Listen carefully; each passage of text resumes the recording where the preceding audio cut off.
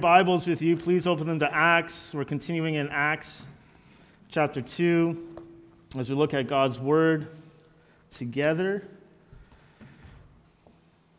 My name is Pastor Nate. I'm the lead pastor. If you're visiting with us or if you're new, let us know who you are. Just fill out one of those connection cards. There's actually a card in the pew in the chair in front of you so that you can fill those out for yourselves and let us know that you're here.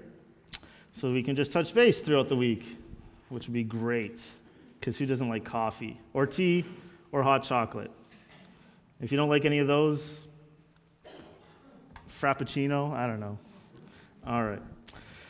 Acts chapter 2, we're in Acts chapter 2, verses 14 to 41.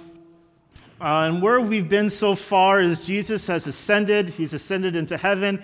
And as Jesus ascended 10 days later, he sent the Holy Spirit, and the Holy Spirit filled the 120 people, disciples of Jesus, in this upper room. They began to speak in languages that are known to those who are heard. And now we see here in this moment one of the apostles, the Apostle Peter, standing up in front of this crowd of, we don't really know, but there was at least 3,000 people, if not more. And he begins to preach. And I'm not going to lie about this passage. There's a lot in this passage. And there's going to be some heavy lifting, which is okay, because that's all right. So be patient. Let's walk through this together. And there's also this really great little resource that we try to have it's for kids, but I had an adult complain that I said it was for kids. But there's sermon note-taking pages that just help you break down things like what is the preacher talking about? What's the pastor talking about? Do I have any questions? So if you're kids, you can go home and talk to your parents about it, or your parents can come and talk to me about it, and then they can go talk to you about it. Et cetera, et cetera. So I encourage you to get one of those. If you have a hard time following along, there's also some spots for doodling, because if you're like me, you need to doodle. And that's all right. One of the things from my sabbatical is, I realized how bad my attention span is as I spent those 3 months listening to people it was good times. So I learned a lot. But in Acts 2, verses 14, we see the man who a couple of months before in this text in Acts was hiding. He was in hiding. And now he's different. Now we see him doing something completely different. He's up front with the people. And we see what happens when the empowerment of the Holy Spirit takes steps practically. So if you have your Bibles, Acts chapter 2, verses 14, all the way to 41, the word of the Lord says this. But Peter, standing with the 11, lifted up his voice and addressed them. Men of Judea and all who dwell in Jerusalem, let this be known to you, and give ear to my words, for these people are not drunk, as you suppose, since it's only the third hour of the day. But this is what was uttered through the prophet Joel. And in the last days it shall be, God declares, that I will pour out my spirit in all flesh, and your sons and your daughters shall prophesy, and your young men shall see visions, and your old men shall dream dreams. Even on my male servants and female servants in those days I will pour out my spirit, and they shall prophesy. And I will show wonders in the heavens above, and signs in the earth below, and blood and fire and vapor of smoke. The sun shall be turned to darkness, and the moon to blood, before the day of the Lord comes, the great and magnificent day. And it shall come to pass that everyone who calls upon the name of the Lord shall be saved.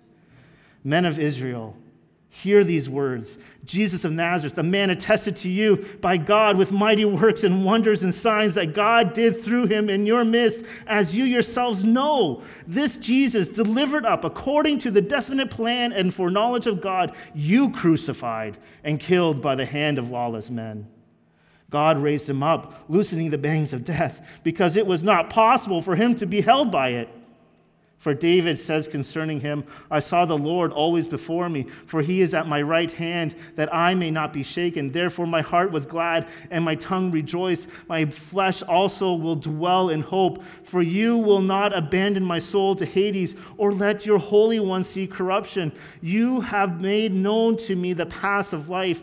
You will make me full of gladness with your presence. Brothers, I may say to you with confidence about the patriarch David that he is both dead and was buried, and his tomb is with us to this day. Being therefore a prophet, and knowing that God has sworn with an oath to him that he would not set one of his descendants on his throne, he foresaw and spoke about the resurrection of Christ, and he was not abandoned to Hades, nor did his flesh see corruption. This Jesus God raised up, and of that we all are witnesses. Being therefore exalted at the right hand of God, and having received from the Father the promise of the Holy Spirit, he poured out this that you yourselves are seeing and hearing. For David did not ascend into the heavens, but he himself says, the Lord said to my Lord, sit at my right hand until I make your enemies your footstool.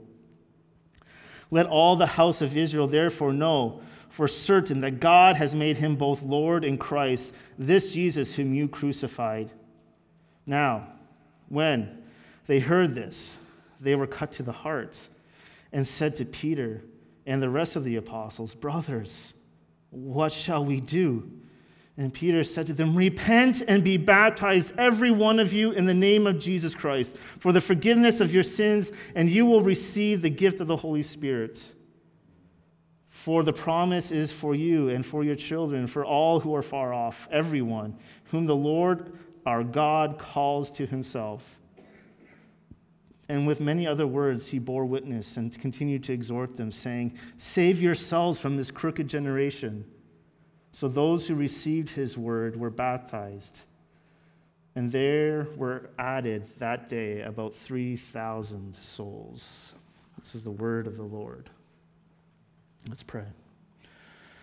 Father God, we thank you for the chance we have to gather in this way to worship you.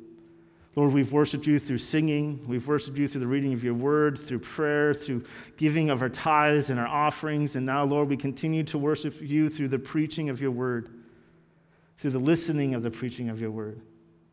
So, Lord, I pray that we would make much of you in that, and that you would give us ears to hear and hearts to receive what your word has to say. So, Lord, I want to preach so that you are glorified, and I want to speak of you and praise your name. And God, I can't do this on my own, so by your Spirit, help me to preach this sermon with what is needed. Use this sermon to bring glory to your name above all things, Lord, to bring joy to your people and salvation to the lost. And amen. In verses 14 to 21, we see the Holy Spirit has come. In verses 14 to 15, Peter stands with confidence as he explains by pointing to God's word. Remember, the last sentence we saw last week is that everyone thought that the people were drunk. So Peter takes a point to explain to them that this is not drunkenness, but this is a sign of what Joel has spoken of so many years before. He does this with confidence, which is completely different than what he was doing before. And as he begins to work this through, in verse 16, we see that the prophet Joel talked about this many years before, as Peter actually quotes Old Testament scripture more than he actually speaks. I think that's a good sign for us as well. Let us always go to the Word of God when it comes to wisdom, or when it comes to encouraging people, or when it comes to even proclaiming the gospel. And as we continue on in verses 17 to 20, Joel begins to declare in these last days. So what are the last days? It's funny, I just had a phone call with my mom this morning talking about this. I was like, it's funny you asked me, Mom. See, at this Pentecost, the last days have come and will continue until Christ's return. We are in the last days. This is a time that the Holy Spirit comes that marks the beginning of the end times. These are the days that God has told his people so many years before, like prophets like Joel and Isaiah. They have arrived at this moment. And that makes in the last days is the coming of the Messiah. The Messiah has come. Jesus Christ died for our sins. He was buried and he was risen again. It is Jesus' death and resurrection that accomplishes this saving work. And now the work of the Holy Spirit will build his church, Christ's church, as a key event that needs to happen before Jesus' return. Because Jesus is coming back. We even see the urgency of that message in Peter's message. As he says near the end, save yourselves from this crooked generation. In Isaiah 44, 3 and 4, God says so many years before this moment of time, for I will pour water on the thirsty land and streams on the dry grounds, and I will pour my spirit upon your offspring and my blessing on your descendants, and they shall spring up among the grass like willows by flowing streams. There will be a pouring out of God's Spirit, the Holy Spirit. But this won't be limited to just empowering individuals for ministry. In the Old Testament, we see the Holy Spirit resting upon people at specific times for specific purposes. We even see the Holy Spirit leaving. We see that example with Saul, King Saul. But here, God will pour out on all people, all of his people. It doesn't matter if you're a man or a woman or old or young or social status. All those who are his will receive the pouring out of his spirits. We see that with the 120 that are in this room. And what is the outcome? Crazy stuff begins to happen. Prophesying, visions, signs, wonders. And during the age of the apostles, we will continue to see that throughout Acts. But ultimately, the outcome of this pouring out is in verse 21, as the outcome of the Spirit is salvation. The Spirit isn't just given to equip believers for service like we see here with Peter and the 120, but to make possible the sort of transformed relationships with God promised in passages like in Isaiah 32, which says, until the Spirit is poured upon us from on high, and the wilderness becomes a fruitful field, and the fruitful field is deemed a forest, then justice will dwell in the wilderness, and righteousness abide in the fruitful field, that the effects of righteousness will be peace, and the result of righteousness, quietness, and trust forever. See, the Spirit is given to minister the benefits of Jesus' saving work to believers, both individually and corporately, and to make possible the conversion of others. So let's walk through again, what does the Holy Spirit do? Because Luke puts the Holy Spirit front and center throughout all of Acts. The Holy Spirit works in the Christian life. He helps. The Holy Spirit indwells the Christian, which means he seals the Christian until the day of redemption, which means that this is irreversible, which means that you can't lose the Holy Spirit. He guards and guarantees the salvation of the one he indwells. The Holy Spirit also helps the Christian to pray, as Romans 8 says, and intercedes for God's people in accordance with the will of God. The Holy Spirit also regenerates. He makes us more like Christ. He gives us that new heart that enables us to believe that Jesus Christ is indeed the Savior of the world. He gives an overflowing hope. He gives all joy and peace. And with all of that, it is also the Holy Spirit who convicts the unbeliever of their sin and the need of a Savior. So practically for us, this means that, again, the Holy Spirit seals you and indwells you. And if that happens, that means that the devil can't be in you either. Let us remember this. Christians are indwelled by the Holy Spirit. He lives within us. He unites us together. And surely the Holy Spirit would not allow a demon to possess the same person he is dwelling in. It is unthinkable that God would allow one of his children whom he purchased by his blood, the blood of Christ, and made into a new creation to be possessed and controlled by a demon. That's why Galatians 5 has two lists: fruits of the flesh and fruits of the Spirit. One example of our sinful nature, and the other, a list of what happens when the Holy Spirit indwells the Christian. Now, do we do that perfectly? I don't know about you, but I'm not patient perfectly. I like to think I'm more patient today than I was, hopefully, yesterday. But it's an ongoing process. But the fruit is there. It can be seen. It can be known. And that doesn't mean that there's not spiritual oppression. But there's a difference between a controlling aspect and oppression, okay? The Holy Spirit indwells the Christian. and can't be controlled by the devil. And for those who are in Christ, there's an escape from temptation, so you can't say that the devil made me do it, or that person is just being controlled by the devil. Believers are told to resist the devil, not to cast him out, but to resist. And Peter is another example of what happens when someone is filled with the Holy Spirit. So that's what the Holy Spirit does.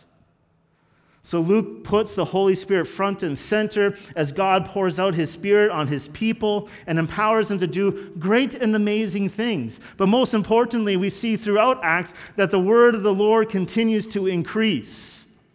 And that's not because of the apostles' great and amazing preaching. It's because of the work of the Holy Spirit through the conviction of sin. Taking this man that once was a coward behind enemy lines, denying that he even knew Jesus, to a man who would boldly proclaim the good news of Jesus Christ, to the very people that he was just a short couple months before running away from.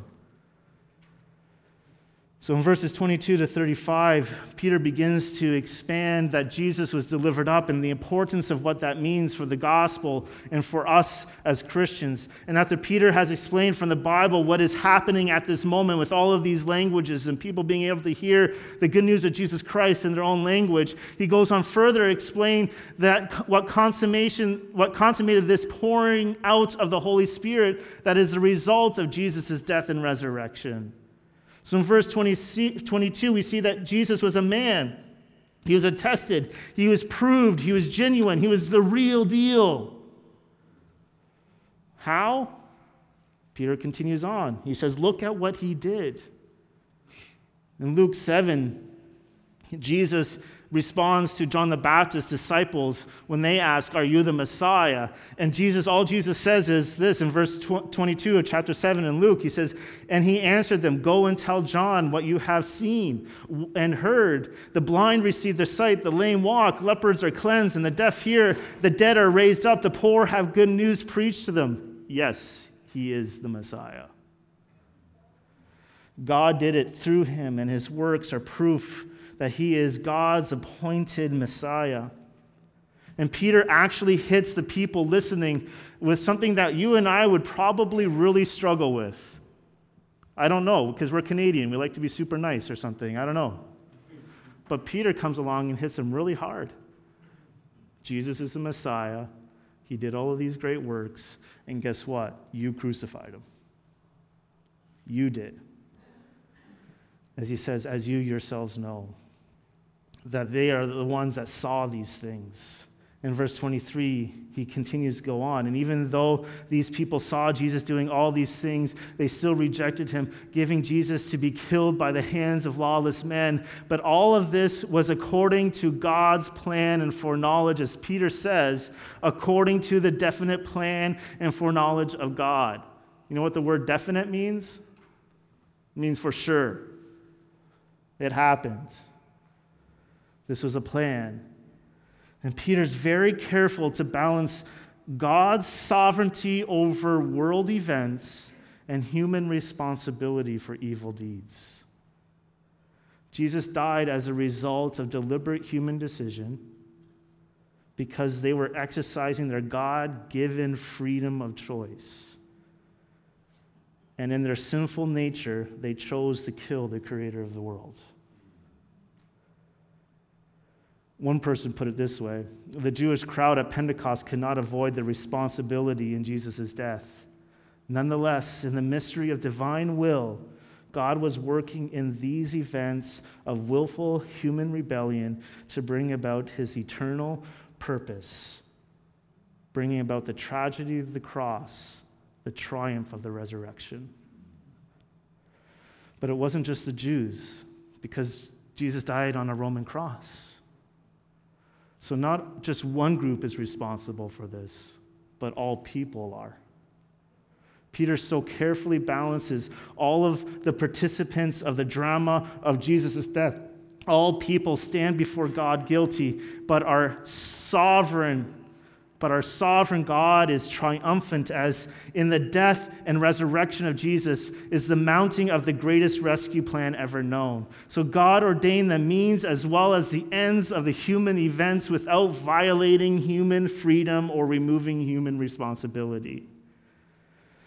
And I think a great example of this is with Joseph, in the Technicolor coats, as we call it.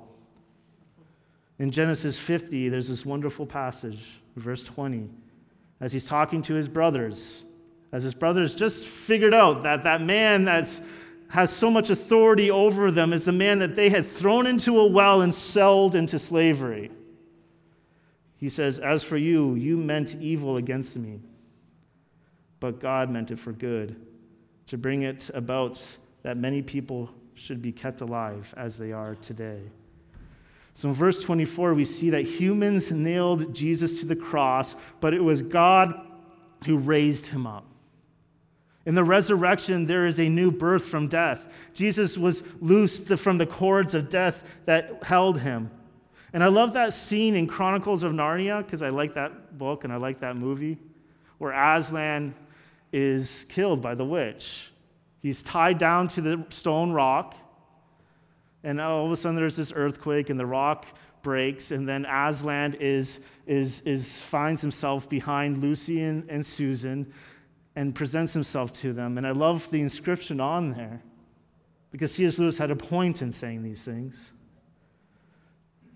And he shows the inscription on that table that a person who had committed no sin and sacrificed himself would reverse death. See, Peter is saying that Christ died for our sins and rose again.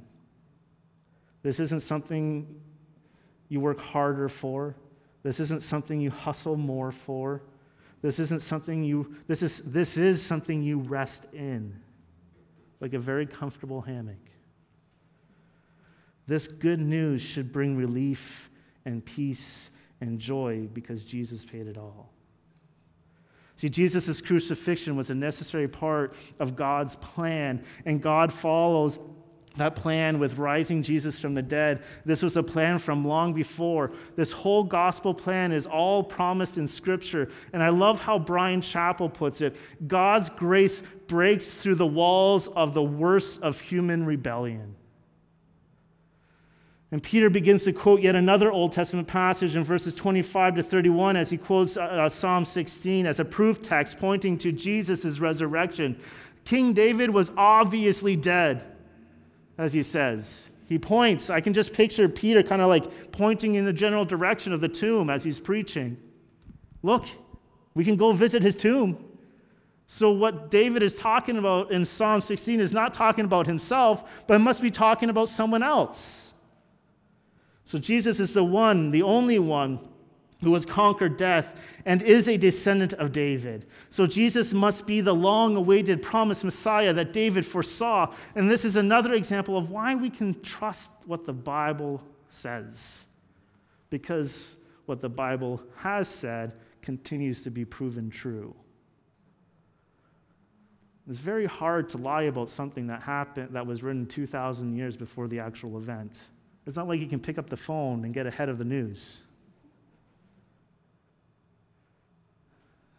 In verse 32, we see that those talking saw Jesus Christ risen. God's plan doesn't end with Jesus rising from the dead, but him being exalted, as he says later on in 33. This is a position of sovereign authority. The Son is now glorified with the glory he had before the world existed. We see that in John 17, verse 5. And now, Father, glorify me in your own presence with the glory that I had with you before the world existed. And what is seen is the outcome of the Holy Spirit who was sent. Here is a beautiful pointing to the Trinity. Peter tells us of how the Father worked in the life and the death and the resurrection and exaltation of Jesus, who is his Son, and the Holy Spirit, who is empowering the disciples to do all the miracles that his servants are doing, including the speaking in different languages. And what's neat about this is that John the Baptist announced that Jesus would do just this. As he says in Luke 3, that John would baptize with water, but Jesus would baptize with the Holy Spirit. Peter continues to make this point that Jesus is the Lord and he is the Christ. In verse 36, he is the Messiah, the exalted Lord of lords, King of kings, and he is the conquering king, and you crucified him. You crucified him. But that's not the end of the story, because death couldn't hold him. The gospel is clear in Peter's sermon. Jesus is Lord. He is the fulfillment of God's promise for an eternal kingdom from David. So Peter focuses a lot on the resurrection of Jesus Christ, and that Jesus indeed rose from the dead, which means it's important. It's important for you and for I to understand these things, that Jesus did actually do this. But the question is why? Because the resurrection of Christ from the dead was a monumental declaration of the sonship of Christ. God declared him deity in resurrection, and God raised him from the dead as an affirmation that he was the second member of the Trinity. The resurrection was the declaration that he is indeed God. And if he is indeed God, that means his payment was sufficient for you and for me. The resurrection is the heart of the Christian faith. It means the trustfulness of the Word of God. It means the deity of the Son of God, Jesus Christ. It means the completion of the salvation that God offers. If Jesus Christ didn't die for our sins and rise again, there is no hope. The Word of God isn't the Word of God. Jesus isn't God himself, and therefore unable to pay the price for our sins. You see the train of what happens if Jesus Christ didn't rise from the dead. But he did rise from the dead. The resurrection is central to the Christian faith. There is an empty tomb, and there's 500 people that saw it. It's impossible to disprove it. So the Holy Spirit empowers Peter to proclaim the reason why the gospel is rooted in who Jesus is and what he did on the cross for his people. That he was delivered up by lawless men. That he died on the cross for our sins, but death couldn't hold him. God raised him from the dead.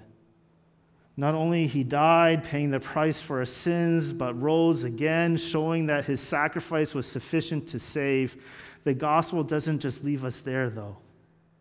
Because in verses 37 to 41, we see that the gospel demands a response. It's good news, but news needs to have a response. And we see it here.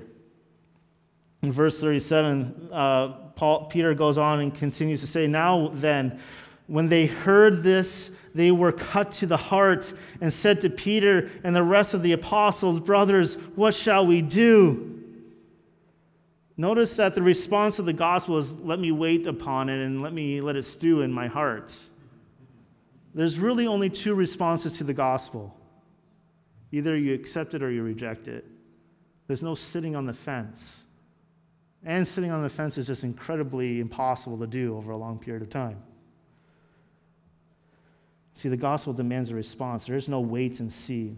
I love this great illustration by a man named Bobby Jamieson. He's a pastor, in his book, Going Public. He says, "Remember the mockers in verse 13. Now imagine you are the mocker. You are standing there in that crowd. And you begin to listen to Peter's sermon as he moves through the Old Testament, explaining how it points to Jesus being the Messiah, who you just cheered at being crucified. The words begin to cut deep into your hearts, which is only the Holy Spirit working in you. Conviction of your sins starts to trickle, but then it begins to flood. You begin to see that you have sinned against God, and now you know what sin demands. It demands a payment. You know you're bankrupt. You know you can't pay, and you begin to feel the weight of that sin. So what do? You cry out, "Brothers, what shall we do?" The gospel demands a response. To not respond is a response. Either you believe what Peter said about Jesus is, or you reject it. To receive the word will bring forgiveness of sins, as he will say later on. To reject Jesus is to accept the full weight of our sin before a holy God. And Peter has this clear response in verse 38. He says, Peter said to them, "Repent and be baptized, every one of you, in the name of Jesus Christ, for the forgiveness of your sin, and you will receive the gift of the Holy Spirit." So notice the pattern. Repent and then be baptized. That is the pattern that we see. Repent and let each of you be baptized in the name of Jesus Christ for what you have done. When someone is convicted by the Holy Spirit, like we see with those who respond, they first repent, though. So what is repentance? Repentance is a change of mind about who Jesus is. Literally, it means a turning away from something that is old to something that is new. And there's a big difference between repentance. There's a lot of fake repentance that's out there as well. There's a lot of people that act sorry for that short period of time, but their hatred of their sin doesn't grow. Repentance requires a sort of hatred, a sorrowful for the sin.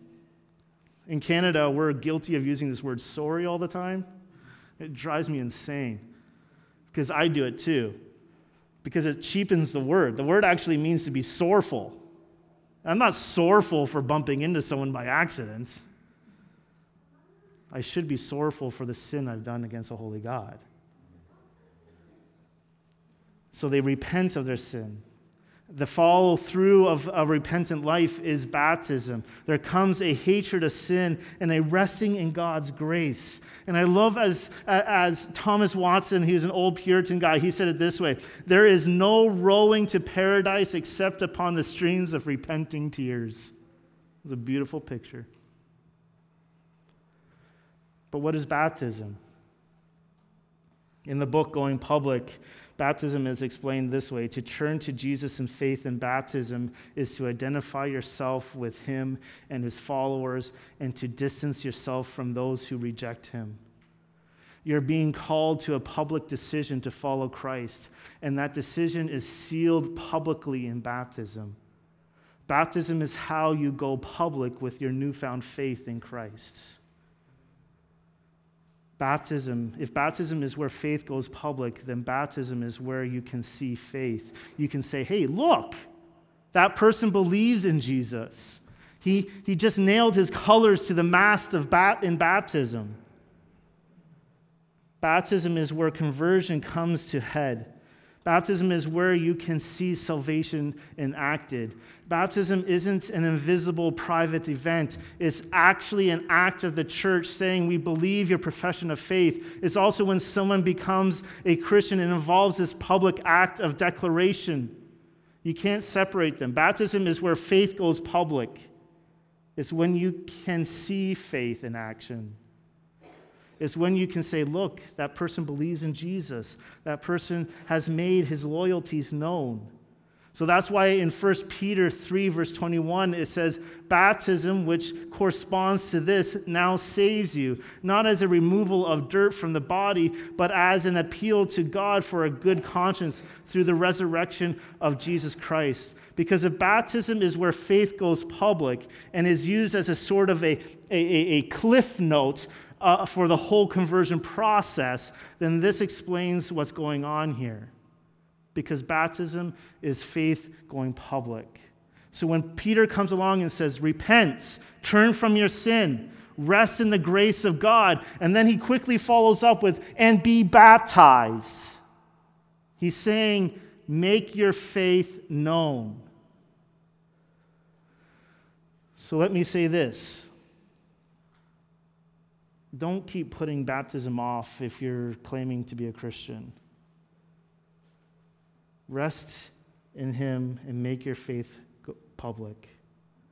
Baptism is a public profession of faith and repentance. It is a sign of the forgiveness and the cleansing you have experienced. It is a sign of your union with Christ in his death, burial, and his resurrection. It is a sign of your new life, the new creation, and the gift of the Holy Spirit. So to sum it all up, baptism is faith going public.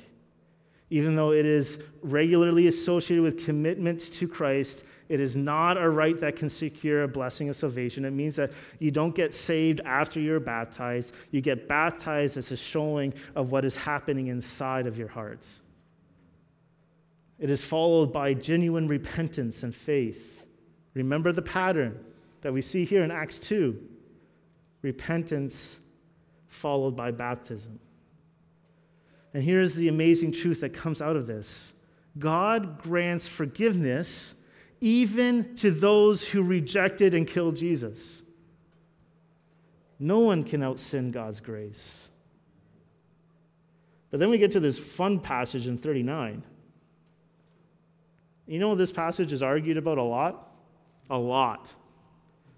And it says this: "For the promise is for you and for your children and for all who are far off, everyone whom the Lord our God calls to himself."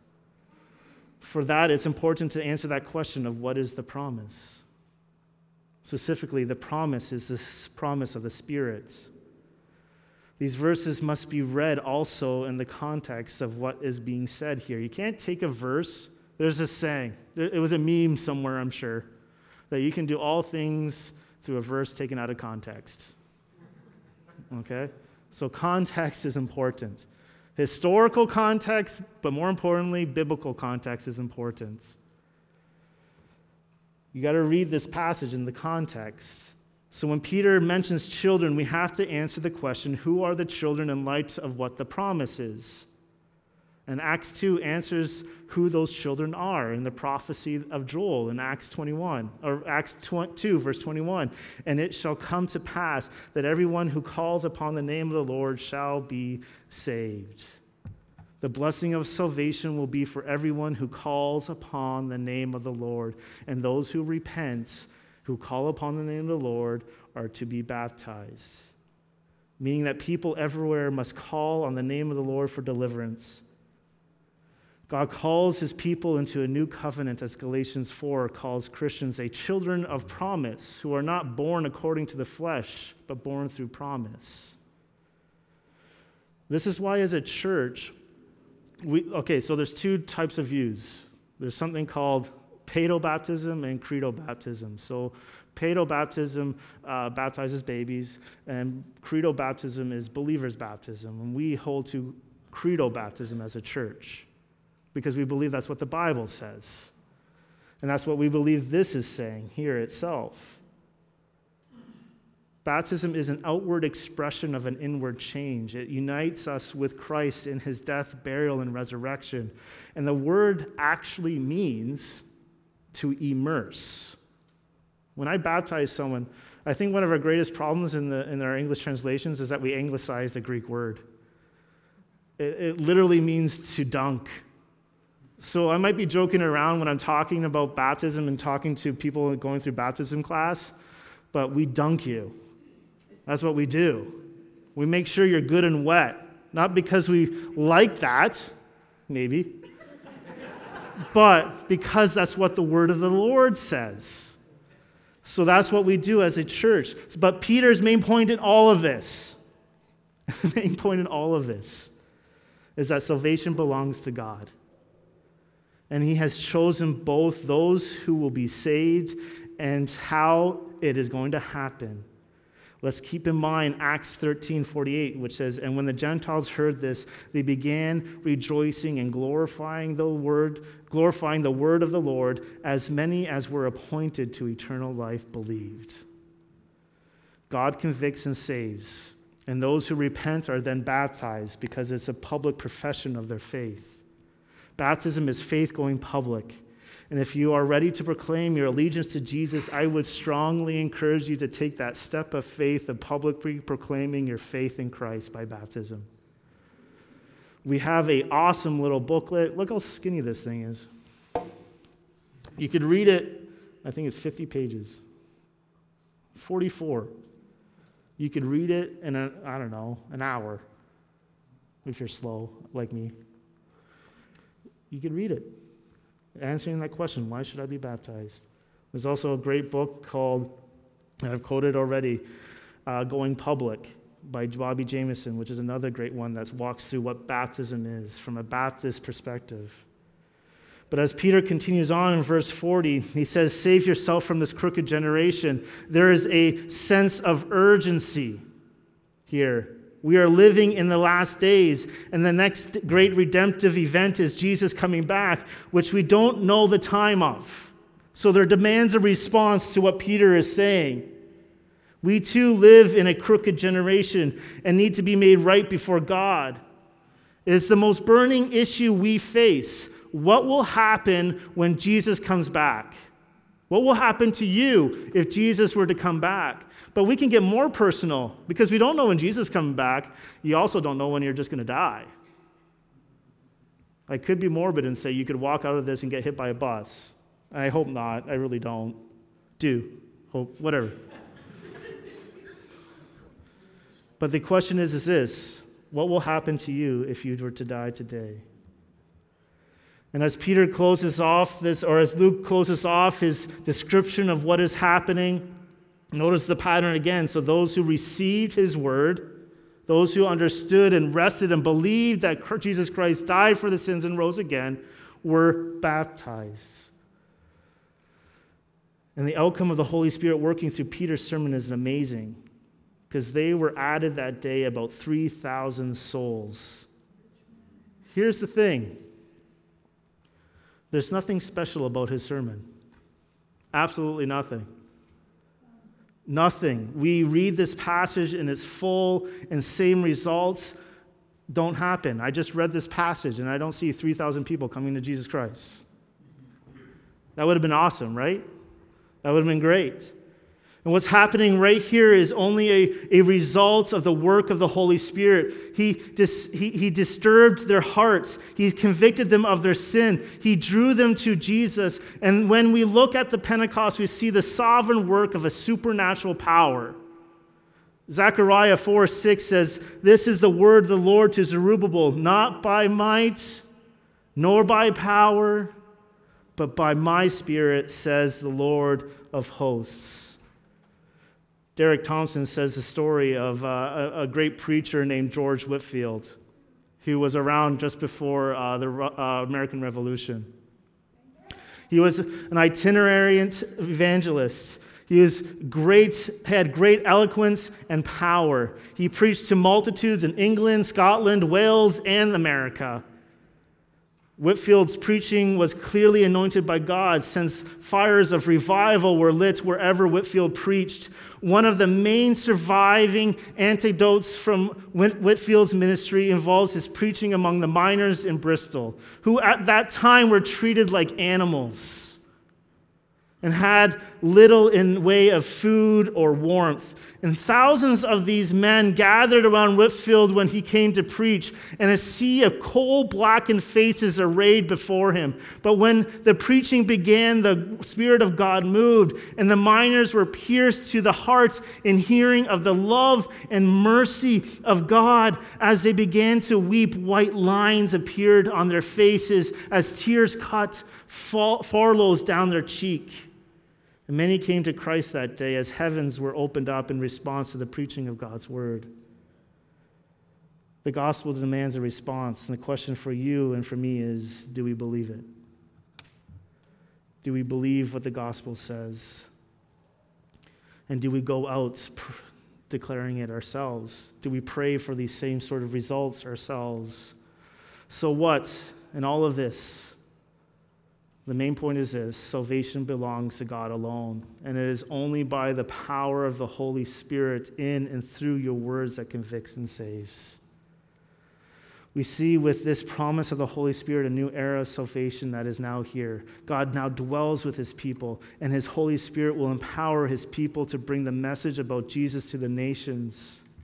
We see how the Holy Spirit convicts people of their sins and the need of a Savior. And it's then that they repent and turn and are baptized, giving a public declaration of his or her allegiance. It shows us also that it also shows us what we are relying on as we preach or teach or evangelize. I'll let you into a little secret. There's a lot of time and effort that gets put into delivering messages. In fact, I would say that's probably most of my job. Everyone who stands here at this pulpit, at least at this church, has a weight that comes with it. I love how John Knox put it, I have never once feared the devil, but I tremble every time I enter the pulpit.